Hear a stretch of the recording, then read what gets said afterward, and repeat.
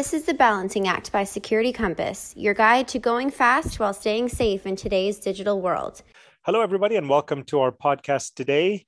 We have as our guest, Malu. Malu, welcome. Oh, thank you, Altaz. Hello, everyone. My name is Malu Septien Milan, and I'm the president of Cryptopon LLC. I also happen to be a consultant for a large corporation, and I've spent quite a bit of time in my career reducing risk in Fortune 100s in driving cyber, privacy, GRC, and risk management all up. Wonderful. It's great to have you. Yeah, that's great. So, if we just dive right into this, Malu, we find that there's a gap that exists in terms of business executives and board expectations around risk, cyber risk or application risk, and the execution of the determination of where we are from a security posture perspective. So, there are stories of CISOs producing reports for executives and board members that are really all around the number of vulnerabilities that have been caught or investments that need to be made. And then we've got on the business side, the discussion is really more about what is the return on any funding that's going to be coming out of that. Can you speak from your experience a little bit about this gap that exists between these two groups? Yeah, absolutely. I actually happen to live it almost every day, and that's part of what I do. I clearly see the gap because we're focused on different things, right? The board wants to know how are we doing and what help do you need, and how does that help equate to dollars relative to the risk. And so that's the level of conversation that a technology leader needs to be able to articulate.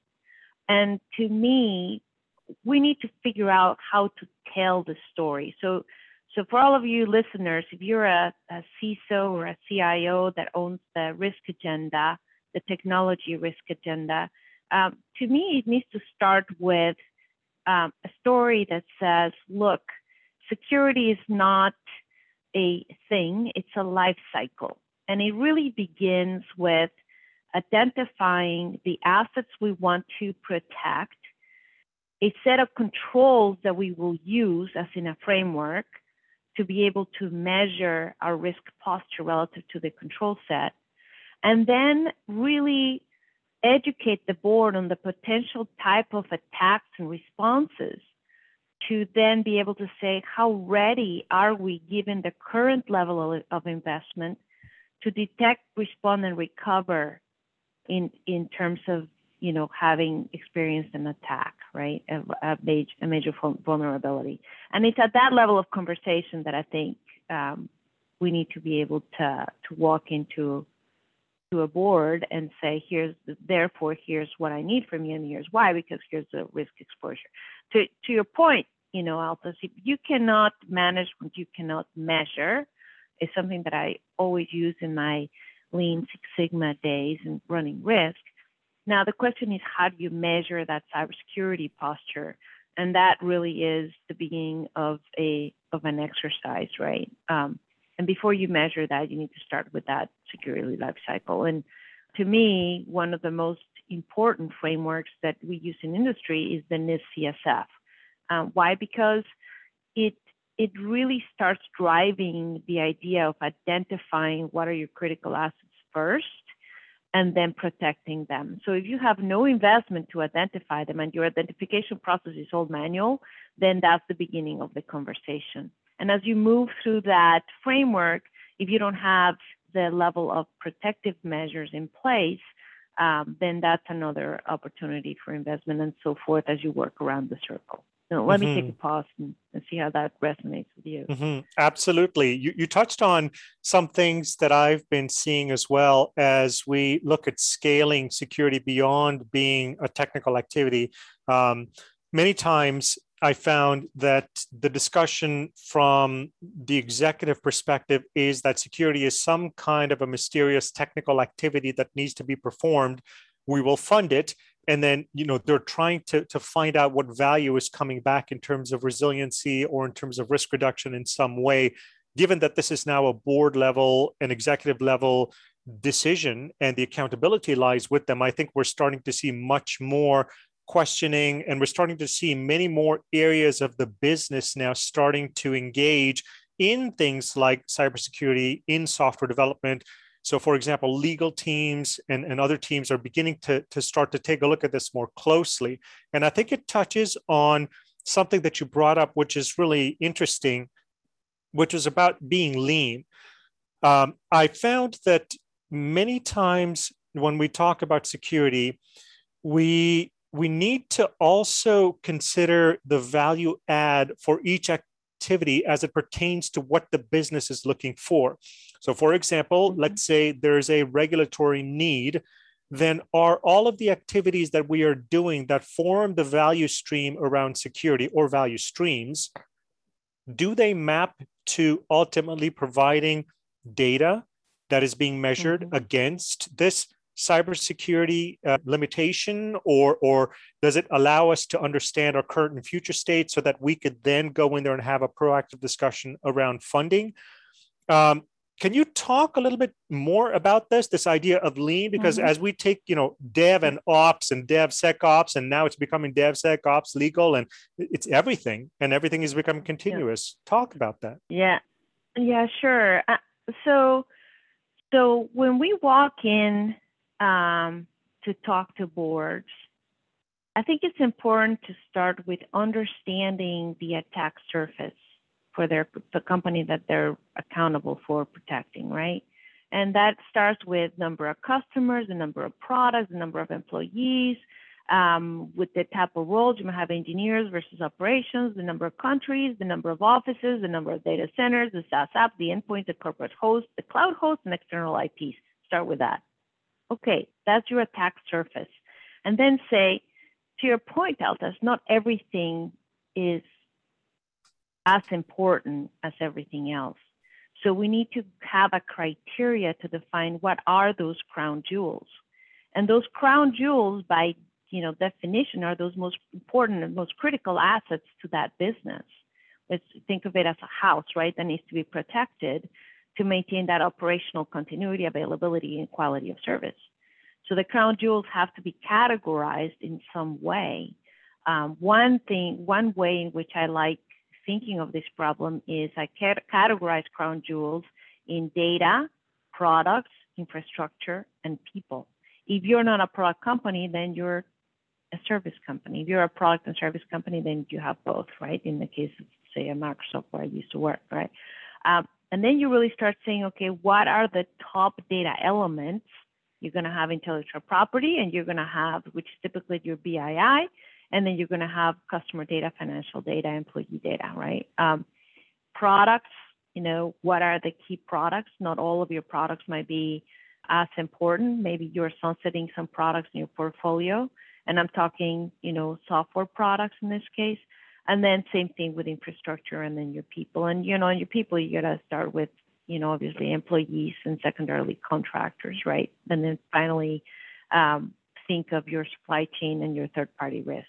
And so if you start prioritizing, go through an exercise of prioritizing, is how are you going to even prioritize that? Then I go into what does a typical threat scenario look like, and how likely is that risk in terms of level of sophistication from the attacker, as well as the criteria by which you define if it's a low, medium, or high risk. And then that will help you then start creating a risk matrix upon which you can start saying, okay, should that scenario occur, do we have the right level of investment?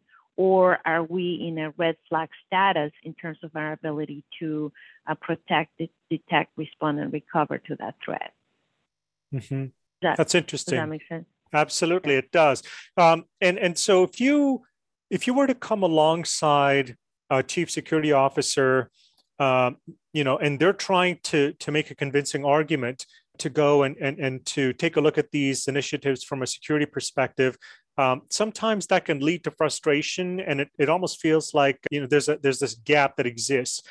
What advice would you give tangibly for that security officer to take in order to help take, the steps forward to reach out to the business and try to speak their language? Are there some things that you've seen, some templates or some frameworks or anything, any guidance that you could provide? Yeah, so from a cyber perspective, I would say start with a common cybersecurity framework that aligns with the industry and national security best practices, right? 50% of U.S. organizations and 16 critical infrastructure sectors follow it, right? It's also going to be a requirement of the presidential order, and it's expected to be followed by more than the 20 states that already follow it and are required to follow it in order to protect the supply chain in 2021, right? So we're already halfway into the year, and many of these companies also have, certain certifications that they must maintain. So it's twofold, not just how do you maintain the certification that you already have, which then gives you competitive advantage as a business, but secondarily, let's have conversation with the business. If you're having conversations about what data you need to protect, the very first question is what business processes manage that data. And I'll give you a perfect example, right? In the case of healthcare, which we're just living through the pandemic, a lot of healthcare businesses are top of mind. As a matter of fact, there's a new publication that just happened to provide some feedback for. We're going to close on that in NIST for telemedicine, telehealth. And that is, if you are running a digital business and you happen to be in the healthcare business, how do you identify where that healthcare information is, SPI information? And so any data incoming, any data you process, and any data outgoing from your company needs protected. And then there are critical process steps that are going to be, as I call them, the moments of truth for that data, that are going to help you prioritize where you're going to need heightened level of cybersecurity protection. So I hope that helps. Yeah, it does. It does. And I'd like to turn it then and start to look at this now from the business perspective as well. We've got the business is trying to move towards increasingly becoming more and more digital. And in so doing, there may be federated decision-making, for example, and it's very hard to try and maintain security when the decision-making process is being done by several people. And there may be an acquisition of a SaaS product, for example, that is there to enable the thrust around going digital, but maybe it hasn't gone through all of the security checks, for example. So is there anything you could say to a board member, an executive, a business leader from their standpoint as they engage with the security community within their organizations or even within their supply chain, on what are some of the things that they could be doing as well to help from a security perspective? Yeah, so the very first thing is, and I've actually been in a couple scenarios in the middle of very massive M&As where the M&A is a potential risk because of a security concern, right, by either party. So to me, the one thing I would say is if you're a board member, you're responsible for making sure that the appropriate security measures are in play as part of that M&A activity, right? So what is the start of the very beginning, what is the as-is cybersecurity posture as it relates to a foundational framework? Like we mentioned, CSF is a very basic one. You can also use CISB 8, which is already out. And then determine, am I high, medium, low risk across all of the different controls for the acquiring company as well as the incoming company, right? Because you're as weak as your weakest link. And if that assessment comes back as a potential risk, then that's the beginning of a cybersecurity project for that M&A to be able to be executed, right? Wonderful. Yeah, there's so much more that could be said about this, especially when we talk about things with supply chain and going digital. The whole operating model of businesses, they're rapidly evolving at this point to start to take a look at artifacts that were traditionally exclusively physical, but now also taking a look at things that are in the digital realm at this point. But at this point, I think we'll close off the podcast. I just wanted to say, Malu, thank you very much for taking the time to talk to us today. This has been very enlightening. Appreciate it. Oh, thank you for having me. I appreciate it. Want to learn about what Security Compass has to offer? Check out securitycompass.com/demo for a free demo today. Want more of The Balancing Act? Be sure to subscribe to our channel wherever you listen to podcasts for more episodes.